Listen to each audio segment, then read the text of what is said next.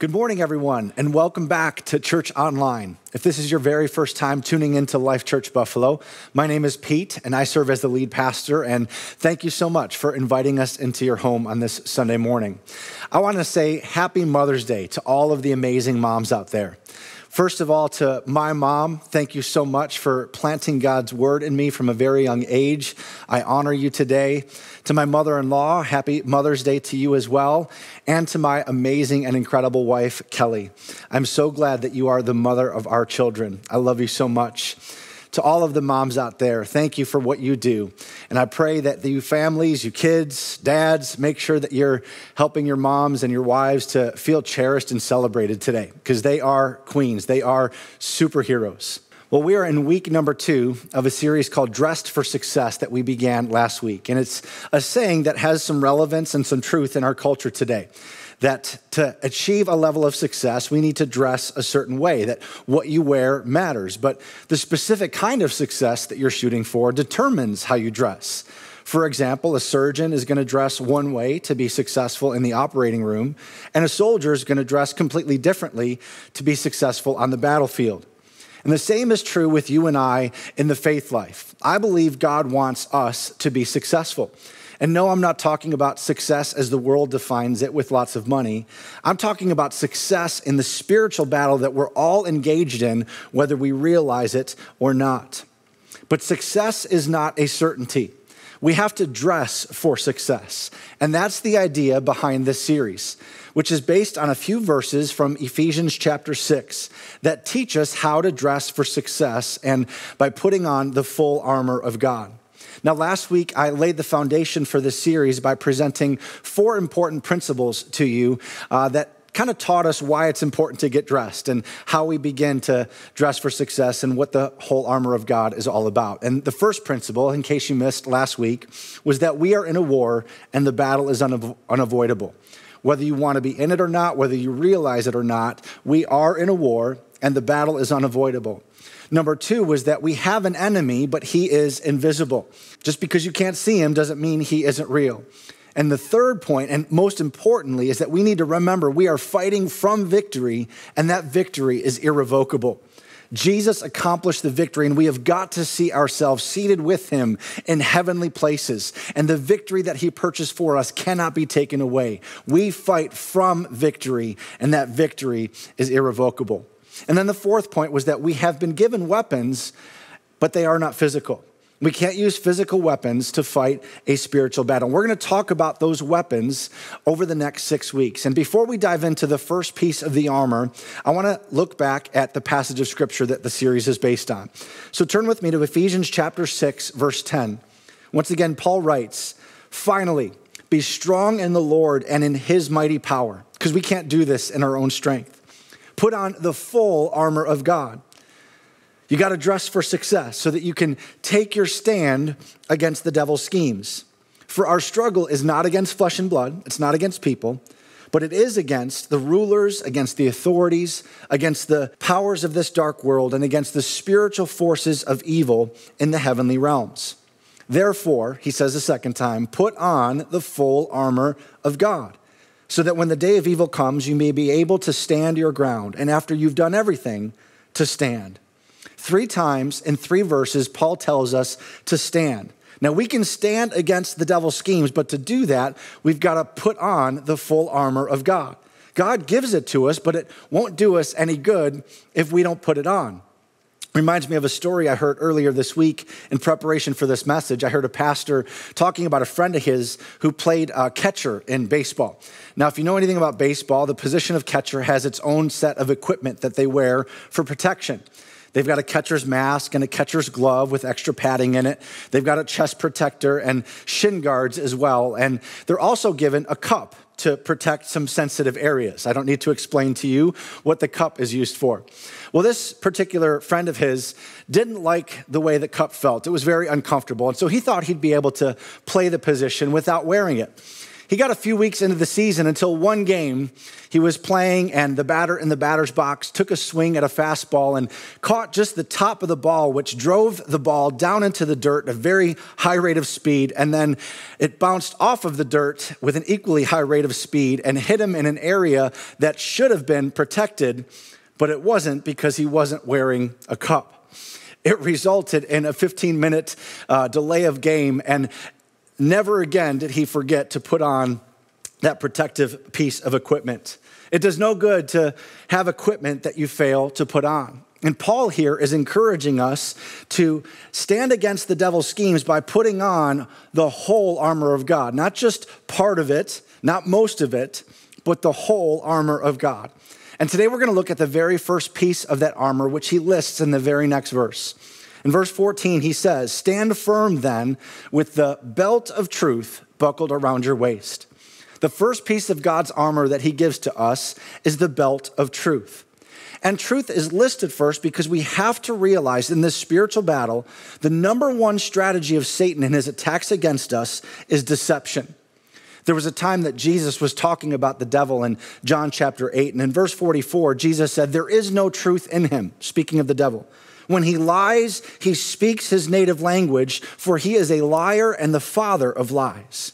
Anytime the devil speaks, he's lying. It's his native language. And his primary strategy is to attack our minds with lies. This was his first strategy all the way in the beginning with Eve in the Garden of Eden. Right? We talked about this in our series last October, When the Devil Knocks. How did he tempt Eve? Two ways, if you remember. Number one is he questioned God's word. If you remember, in the beginning, God made man and woman, put them in the garden and said, "You're free to enjoy everything that is surrounding you, except don't eat from this one tree." But the devil comes along in Genesis chapter 3, verse 1 and said to the woman, "Did God really say you must not eat from any tree in the garden? Did God really say?" Notice he didn't question that God had spoken. He just questioned what he said. He caused her to question the truth and the authority of what God had said. And that's kind of what he does with us today too, isn't it? You don't really believe that God's word is true, do you? The authoritative word of God. I mean, nobody really believes that anymore these days. And he gets us to question God's word. And the moment Satan questioned God's word, Eve began to question the goodness of God. And the moment we begin to question the goodness of God, it's that much easier to disobey the will of God. The second thing the enemy did was twist God's word. He twisted God's word. Eve said, "Well, we can eat of any tree in the garden except this one." And then in verse 4, the enemy says, "You will not certainly die," the serpent said to the woman, "for God knows that when you eat from it, your eyes will be opened and you will be like God, knowing good from evil." He twisted God's word because Eve was already made in the image of God. She was already a reflection of the heart of God, but the enemy took the focus off of the consequences of disobedience and instead twisted God's word to say that she would be like God if she ate it. And that's what he does with us too. He twists God's word into something that is so close to the truth that it sounds right, and before we know it, we're deceived. He twists it. He's like, God is love, and that is certainly true. God is love, but he twists it to say like, well, God will understand if you do that. Besides, no one has the right to judge you. It doesn't matter what you do. God loves you. He'll forgive you anyway. He just wants you to be happy. We talked about that in our last series. See, the devil deceives us by causing us to question God's word and by twisting God's word. He is the master illusionist. He makes evil seem very appealing and attractive and makes righteousness and right living seem boring, which is why a spouse might feel justified in having an affair, or a business person might feel like, well, lying a little bit to land this deal is not really that big of a deal. You see, the thing about deception is that, well, it's deceptive. If he came at us with bold face and obvious lies, then we could easily detect it and deal with it. But deception is rarely outright. It's a lie cloaked in a tweaked and twisted version of the truth. It's a fraud. It's an illusion, which is why Charles Spurgeon once said that discernment is not a matter of simply telling the difference between right and wrong, Rather, it is telling the difference between what is right and almost right. And the truth of God's word is what helps us to do that. It is the light that penetrates the darkness where the enemy lies and exposes his subtle schemes. The only way to combat deception is with the truth. Now, what is truth? Such an important question in our culture today. Well, a definition of truth is an absolute, objective standard by which reality is measured. Reality in its original form. See, to discover truth, you have to look at origins. And since God is the creator and originator of everything, only he can be the fixed standard of what is true, because he is the origin of it. But the enemy tries to deceive us with counterfeit truths. When you think about counterfeit money, the Secret Service is the ones who are trained to detect real currency from counterfeit currency. And the way that they're trained is not by looking at counterfeit currency. They spend weeks and months becoming intimately acquainted with what authentic, real currency looks like, so that when a counterfeit comes across their path, they're quickly and easily able to detect it. And bank tellers, have aids that help them determine what is real versus fake by having a black light. Whenever there's a question about a bill, they'll put that bill under the black light to kind of see, is this real or is it fake? If it's real, there's certain things in the bill that kind of are illuminated to show them that it's the real deal. TSA agents do the same thing with us when we fly through airports, right? We hand them our identification. They put it under the black light to see if it's authentic, to verify if it's real, right? No matter how many thousands of IDs they look at, they don't trust their own ability to spot the fake. They always pass it under the light to determine if it's real. You guys, the Bible is our black light that we need to pass everything under to verify its authenticity, to see if this is real or is this a counterfeit. Dr. Tony Evans describes truth this way: it is God's view on any subject. It is his opinion on any matter. And because he is the originator, it is absolute truth. But our society pushes back against the idea of absolute truth. There's this trend in society today for people to say, well, what's true for me may not be true for you. That's called moral relativism. Everything's relative. You live your own truth. And we talked about that in the last series. I'm just going to trust my feelings to determine what is true. And we cannot do that. Our feelings change all the time. Whatever the circumstances are, they change. So they can't be trusted to be the standard by which we measure what is true. The prophet Jeremiah said in Jeremiah 17:9 that the heart is deceitful above all things and desperately sick. Who can understand it? We have a tremendous capacity to deceive ourselves when we trust our feelings. Just because something feels like it's true doesn't mean it actually is. So truth is more than feelings. Well, the same is true of our intelligence. We can't trust our intellect to determine what is true because we change our minds on things all the time. There isn't a person alive who hasn't changed their mind on a matter after gaining more knowledge or information or, gaining a new perspective on a subject.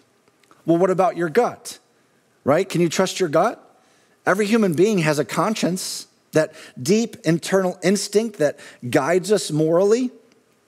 But we have to understand that our conscience is part of our humanity, which is frail and susceptible to sin. We're born with a sin nature. And our conscience is shaped by our environment, our upbringing, and life circumstances. So our conscience can't be a reliable source to determine what is true because our conscience can change. So listen, I'm not suggesting that feelings or intelligence or instinct can't be helpful to you when you're making life decisions. But I am saying that nothing should be trusted to govern your life like an unchanging, absolute standard. And we have to realize that our standard is the truth of God's word. We do not adjust the Bible to fit our lives. We adjust our lives to fit what God's word says. And God is the origin of truth, and his truth has been revealed to us in Jesus and through his word. And Jesus is the word. John writes in his gospel, in the beginning was the word, and the word was with God, and the word was God. And the word became flesh and made his dwelling among us. And Jesus would grow up and say, I am the way, the truth, and the life. No one comes to the Father except through me. And truth is the spiritual attribute that Paul connects to this first piece of the armor that he listed, the belt of truth. It seems interesting to me that Paul lists it first because if you're going to ask me what somebody looked like and what they were wearing, I'm not going to use their belt to describe their clothing to you. I might talk about their shirt or their pants or their sneakers, but not the belt. But Paul lists the belt first because he's listing them in the order in which a soldier would have put them on. Remember from last week, Paul's imagery for the armor is coming largely from the Roman soldier that he's most likely tied to as he's under house arrest. The Roman soldier's belt was more like a girdle than a modern belt like we think of today. And it wasn't an optional or secondary piece of equipment like you and I might add a belt as an accessory to an outfit. Instead, it was a strategic and primary focal point of his armor that served several purposes. And we're going to dive into some of those purposes. Look at it again in verse 14. He says, stand firm then with the belt of truth buckled around your waist. This is the fourth time in this short passage that he tells us to stand. Now, standing while under attack requires strength. And that strength comes partially from having a belt buckled around your waist. So the first function of the belt in the Roman armor was to give support to the core. It gave support to the core. Now, I shared with you last week that, as my boys are growing up, I love to wrestle with them. And one of the other ways that we like to kind of, mess around a little bit is I'll kind of push them around the house. And we've got, linoleum floors, and I'll shove them across the floor and they'll slide and they'll not be able to resist me because I'm stronger than them. And then they take turns trying to push back against me. And, it's almost like a competition between the two of them trying to see which one of us can get dad to move from his spot when he, when I plant my feet. And they'll take running starts and I'll brace myself and they're not able to move me. But that requires some strong core support, a strong core. A person can exercise like crazy in the gym, lifting weights, trying to get bigger muscles and lose weight or whatever, but so many people neglect this important part of the body, the core, right? The core is that area around our trunk and pelvis made up of our stomach muscles and back muscles. It's the central link that connects the lower part of the body to the upper part of the body and enables all of our limbs and movements to work together in harmony. A strong core helps you with balance and stability and resistance to injury. My trainer taught me that the core is the foundation of everything and the most important part of the body to train. Every motion that we make involves the core, whether it's sweeping the floor or, swinging a golf club or lifting up a laundry basket or picking up a child. That all involves core strength. And some of you know what I'm talking about because you've thrown your back out just reaching for something across the table. In fact, as we get older, a weak core could even mean the difference between being able to walk upright or being slouched over or even eventually relegated to a chair. The condition of your core affects everything. The Apostle Paul began this passage in verse 10 by saying, be strong in the Lord. And then he says, stand 4 times before telling us to put on the belt of truth around our waists. So standing while under duress requires strength that comes from a belt, which reminds me of like when I'm at the gym and I'm doing something strenuous like deadlifts or squats with a lot of weight. If I'm trying to set a new PR or something like that, the trainer will tell me to put on a weight belt to provide some extra strength and stability to my core so that I don't buckle under the pressure and I keep proper form. Now, spiritually speaking, I think this is kind of what Paul is alluding to when he lists this as the first piece of armor, that a strong, well-supported spiritual core helps us. Unfortunately, many Christians don't have a strong core belief system to govern their lives. If a strong physical core helps us with balance and stability and, resistance to injury, then someone who doesn't have a strong core, spiritually speaking, aren't stable and sturdy in their convictions. They're easily wounded and offended by others, and they buckle under pressure rather than standing firm and persevering. So truth, you could say, is your core support. It provides the essential support you need to fight the enemy's lies. You know, there's three indicators of a person having a weak core physically. And if we look at these three physical conditions, we can glean some spiritual insights from them when it comes to how we can be people who are strengthened and supported by truth. And the first condition is poor posture. A strong core enables you to stand straight for long periods of time. Not only that, but the stronger your core, the less likely you are to buckle under pressure while carrying heavy loads. A person with a weak core, on the other hand, will find their shoulders slouching as the aging process sets in, which I am beginning to realize. I have poor posture, which I'm working on. Spiritually speaking, though, a strong core can help keep your spiritual backbone straight when you're under pressure from other people to conform or to compromise. It can help keep your backbone straight when you're carrying the extra weight of going through a hard time or you're struggling and feel that difficulty and burden. The belt of truth helps your spiritual posture to be upright. The second condition physically is that you are injury prone. See, your core muscles kind of hold your spine in place. When the core is weak, any strenuous activity causes your backbone to move a little bit more loosely inside your body and more unprotected, and it makes you more susceptible to injury. Being injury prone is not only hard on joints and muscles, but it's also hard on hearts and relationships. You see, sensitivity to taking offense is one of the enemy's key strategies that he uses to trap believers into his web of deception. But the belt of truth protects me from that when I know that I'm never going to need to forgive someone else more than Jesus has forgiven me. And because his love has been poured out into my heart through the Holy Spirit, I have the ability and the power to forgive others. The third physical condition of a weak core is body fatigue. See, when the core isn't well supported, it's unable to supply the level of strength that you need for other body movements. And spiritually speaking, when you are not girded by the truth of God, your weak and superficial relationship with God isn't able to supply you with the spiritual strength you need in the other areas of your life, whether that be work or school or ministry or relationships. On the flip side, however, when you are standing firm on the truth of God as revealed in his word, when his truth is at the core of your existence, strength then flows into every other area of your life and gives you the spiritual muscle to carry out what he calls you to do. So the first function of the belt of truth is to provide core support. When you have a strong, stable core supported by truth, you can't easily be led astray by the enemy's lies. Now, the second function of the belt in the soldier's armor was to hold and stabilize the other pieces of armor. You see, the Roman soldier's belt, which was more like a girdle than a modern belt like we think of, was put on first because all of the other pieces of armor hung from it or were supported by it. It kept the breastplate in place, protecting the soldier's heart and other vital organs. The sword and the dagger were hung from the belt. And it also provided a place to rest the shield. There was a loop in the belt that allowed them to rest their shield when, they would take a break from marching. A soldier without his girdle or belt was like a policeman without his holster. There's nowhere to put anything. And imagine the ramifications of that.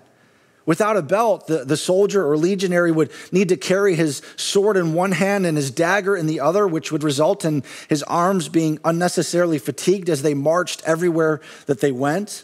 And if he's holding those things, where does he hold his shield with? And without anything to keep the breastplate anchored and steady, he risked leaving his chest exposed to the flaming arrows of the enemy. In other words, the belt served as a hanger of sorts that organized, secured, and stabilized the rest of the armor. So spiritually speaking, when it comes to the armor of God, it's the belt of truth that supports everything else. It's truth that holds it all together. So if we jump ahead real quick and look at some of the other pieces of armor that we're going to cover in the coming weeks, we can learn how truth is a stabilizer that secures those things to us. The next one is the breastplate of righteousness. And righteousness means right standing with God and others and living in a way that honors and pleases God. The truth that secures that to me is understanding that because God's Spirit lives in me, I can live in a way that honors and pleases God. The next one is the shoes of the gospel of peace. And peace is that deep inner stability that a believer possesses because of their relationship with Jesus. And it's not dependent on our external circumstances. And the truth that secures that to me is to understand that peace is one of the fruits of the Holy Spirit who lives in me. And when I present my request to him with thanksgiving, he gives me a peace that passes understanding. The next one is the shield of faith. And faith is the application of what someone believes even when they can't see. And the truth that helps secure that to me is to understand that he's given all of us a measure of faith, right? And it only takes the faith the size of a mustard seed to move mountains. And I understand that I walk by faith and not by sight. Then it's the helmet of salvation. And salvation is both our eternal security in Christ as well as the full inheritance we've been given because of our relationship with him as sons and daughters of God. The truth that helps secure this to me is to understand that it's by grace I've been saved through faith and nothing that I've done on my own. Salvation is a gift from God. And then it's the sword of the Spirit, which is the word of God. And the word is his present and relevant and personal word to us today. And the truth that secures this to me is to understand that the word is living and active and sharper than any two-edged sword. It is God-breathed and useful for teaching and rebuking and correcting and training in righteousness and has divine power to demolish strongholds. So you see, truth is what secures all of these other spiritual attributes and weapons to us. It is the first and most important article of clothing if we're going to dress for success in this battle against the enemy. And not only did the belt stabilize and secure the other pieces of armor, but it also helped support the weight of it, relieving pressure from the shoulders. See, without it, the soldier was forced to bear the full weight of everything, which was somewhere near 70 pounds altogether. And the heaviest part of that armor was the breastplate, which weighed between 40 and 50 pounds. Can you imagine how cumbersome and tiring it was if you didn't have the belt in place to have this 50-pound plate just flailing and flapping against your chest? Well, spiritually speaking, without the belt of truth, with the truth being in Jesus, as Ephesians 4:21 says, you're then left with the heavy responsibility of carrying the full weight of your own breastplate, your own righteousness, which Scripture says is like filthy rags to God. But with God's truth strapped on, knowing that the requirement for righteousness was satisfied by the sacrifice of Jesus on the cross, then you're relieved of that pressure. God's truth is that righteousness has been given to me through faith in Jesus as a free gift, freeing me from living under the crushing weight of all of that sin. That's incredible. I hope that you're seeing this. The third function of the belt was to secure the tunic. Now, the common dress in the day that Paul wrote this for both Roman soldiers as well as Jewish men was a tunic. Now, a tunic was a long robe, kind of went all the way to the ground. It was light and flowy. It allowed air to circulate in the hot climate that they lived in. Now, I've never worn one myself, but I can imagine that probably felt very freeing. You would think, though, that adding a belt to this tunic and kind of strapping it around your waist would feel restricting. But anytime they tried to do anything that was strenuous or required effort, whether it was hard labor or running or fighting a battle, for example, that flowing robe would actually get in the way. It would limit their mobility and limit the length of their stride, causing them to trip. So what felt freeing now became restrictive. So what they would do before any hard work or before going into battle is something that was called girding up their loins. Now, we don't understand what that means, and we read the NIV, which translated this as the belt of truth, but the NASB is actually the one that has the closest translation to the original language in the Greek, which is, it says this, "Stand firm, therefore, having girded your loins with truth." Now, I found a picture online to help you understand what this means from The Art of Manliness, of all places. This is what girding your loins means. See, they would hoist the tunic up above their knees, gather up all the material and bring it to the front of them. They would then pass it between their legs to the back and grab half of the material in one hand, half of the material on the other hand, and then wrap it around to their front and tuck it into their belt. This gave their legs freedom to move with agility and swiftness and confidence. So what felt restrictive actually became freeing. Do you see this? Now consider what Jesus said in John 8:32 when he said, "You will know the truth, and the truth will set you free." See, the enemy is going to try to tell you that the Bible and Christianity and truth are restrictive, keeping you from doing the fun things that you really want to do. But in reality, binding yourself in truth and girding up your loins helps to remove restrictions so you can fight with freedom, unrestricted. Tucking your tunic into the belt of truth and aligning your life with the truth is the most freeing thing you can do in your life. Because then you don't have to wonder if what you're doing is right or wrong. You don't have to rely on your feelings. You can now run and fight with confidence. Restricting the tunic releases your feet so that you can experience freedom that you wouldn't otherwise have. So if you've been feeling a little beat up by the enemy, maybe you need to check and see what parts of your tunic are getting in the way of your ability to effectively fight against his schemes. Because step one of success in this battle against him is girding up your loins and tucking your tunic into truth. So the way this plays out is maybe, you're in a relationship and that really hot guy that you'd love to date, and he's so good looking and he makes really good money and, he's good husband material. But then you tuck that into truth and you realize the truth of God's word says that we should not be unequally yoked with unbelievers so that we can be free to fight unrestricted. Or guys, maybe you're in the middle of a heated discussion with your wife and you're just wanting to give her a piece of your mind and prove to her who's right and who's the boss. But then you tuck that into truth and you realize that we're not to speak any unwholesome word out of our mouths.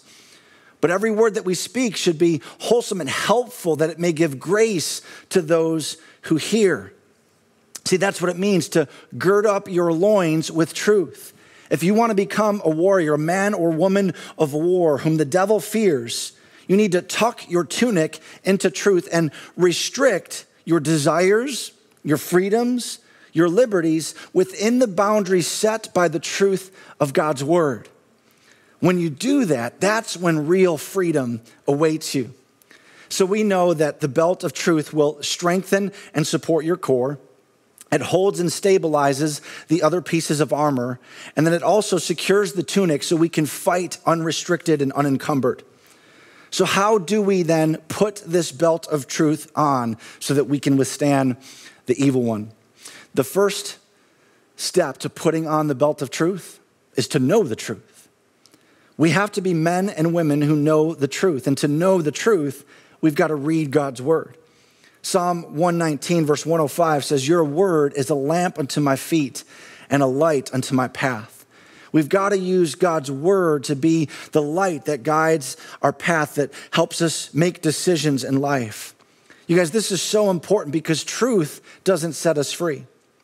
And some of you are thinking, well, I thought the Bible says it does set us free. No, it's the truth you know that sets us free. John 8:32, Jesus said, "You will know the truth and the truth will set you free." It's the truth you know. If it's a truth that you don't know, you're still not free. For example, Abraham Lincoln announced the Emancipation Proclamation on January 1st, 1863. But it wasn't until June 19th, 1865, that the slaves in Texas finally found out. So the Emancipation Proclamation freed all slaves. But for 2.5 years, the slaves in Texas lived in bondage because they did not know the truth. See, if we do not know the truth, we will continue to live in bondage, blinded by the lies of the enemy. If you want to stand against the schemes of the enemy, you have to know the truth. But it's more than just knowing the truth. We also have to apply the truth. David said in Psalm 51, verse 6, that you desire truth in my innermost being. See, we've got to let it move from the outside of just something that we wear to let it penetrate our hearts and get to the inside of us. I talked about objective truth earlier, but applied truth is putting the truth we know into action in our lives, which helps us become people of character who always speak the truth, people of integrity who live without hypocrisy, The belt of truth is more than just knowing what is true. Knowing the truth does no good if you don't actually live it. You put the belt on by living the truth. Are you living in accordance with the truth? In other words, are you living with integrity? Are you a truthful and trustworthy person? You know, I mentioned earlier what Jesus said in John 8:32, that you will know the truth and the truth will set you free. But equally important to that, although less known and less quoted, is what he said in the verse directly preceding it. Jesus said in John 8:31, if you hold to my teaching, you are really my disciples. Then you will know the truth, and the truth will set you free. We've got to hold to his teaching. We got to live by the truth by applying it to our lives. Knowing things about God is not the same thing as living in the truth and honoring God. See, freedom comes when we align our lives with the truth, when we walk in it and order our steps and make decisions according to it. That's what makes the difference.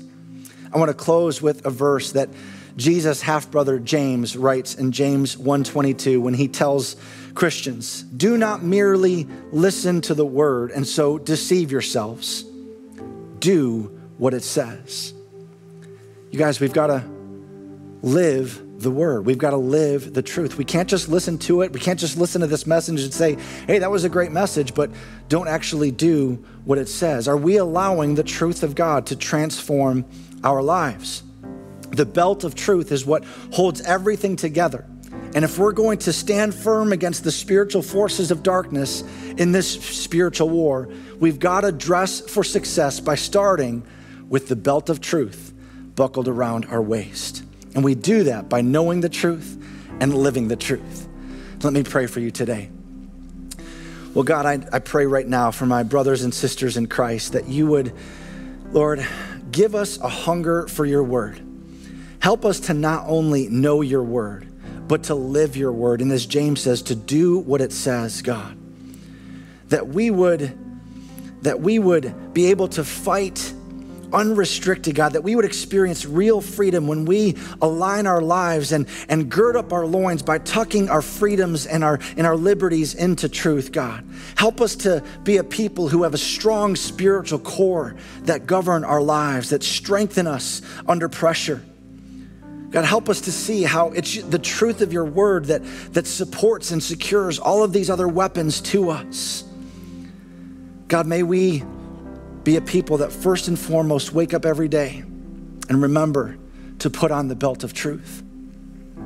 And God, I pray for those as we continue praying.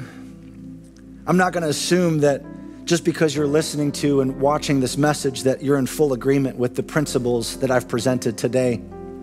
Just because you read the Bible once, or maybe you even read it occasionally now, doesn't mean that you've chosen it as your standard of living any more than someone who belongs to a gym has made a commitment to use the equipment at the gym. And maybe as you sit here listening to this or watching this, you're realizing that, you know what, you have lived by your own truth. Well, the truth that you need to know today, and you're feeling some conviction in your heart right now, and that's the Holy Spirit helping you to realize that Jesus is the truth and there is no other way to God except through him. The truth is that our sin separates us from God. And that's why he died, so that he could pay the price for that and make a way for us to be restored to relationship with him. And if you're ready to make that decision and take that step, I want to provide you that opportunity to do that right now. And so if you would let us know that you are making this decision by just putting up a hands up emoji in whatever online platform you're watching from. If you're watching on Church Online, then you can just go ahead and click the button that says, raise a hand, commit my life to Christ. And I'm just going to lead you in a prayer, and the words of the prayer aren't important. It's the posture of your heart as you're surrendering your life to him right now. This is part of girding yourself with truth, because he is the truth. Just say, Heavenly Father, I confess that I'm a sinner who's tried to live by my own truth. And God, I thank you that you sent Jesus to this earth to die for me. I repent of my sins. I turn away from my truth and surrender and submit to your truth. Jesus, I believe that you are the way, the truth, and the life, that you are the Son of God who died for me and rose again. I give you my life. Now fill me with your Holy Spirit and give me the strength and the power to put on the belt of truth every day so that I can live according to your truth. Jesus, I give you my life. Be my Savior and my Lord. In Jesus' name, everyone said, amen and amen. Well, let me be the first one to welcome those of you who just prayed that prayer to the family of God. Scripture says the angels in heaven celebrate when one sinner comes to repentance, and we are celebrating right along with them. Rich is going to come back on in just a moment to give you some instructions on some next steps that you should take on this new journey as a follower of Jesus Christ. But I just want to tell you how excited I am to have you as part of the family and to let you know that we're a church that wants to help you take next steps and to walk with you on this new journey. Come back next week. We're going to continue this discussion by talking about the next piece of the armor and how we dress for success by putting on the breastplate of righteousness. God bless. I love you so much. I miss you, church. Have a great week, and we'll see you next Sunday. Thank you so much, Pastor Pete, for that powerful message this morning. I just love seeing what God is doing through this church. Now, as I mentioned earlier this morning, if you are newer with us, please let us know in the comment section or head over to lifechurchbuffalo.com and click on the New Here button. And if you decided to say yes to Jesus today, all of heaven is celebrating, and we want to celebrate with you too. On our website, look to the Next Steps button and let us know that you're ready to take your next step with Jesus. You are not in this alone, and we look forward to walking with you step by step on your relationship with Christ. And now, church, stay tuned because it's time for Kids Life Live. And be sure to tune in to our Life Church Buffalo YouTube channel anytime. You will be able to find all of our streaming content and past message series. Thank you so much for joining us this morning. Happy Mother's Day to all you moms out there. Enjoy the rest of your Sunday today, and we will see you right here next week.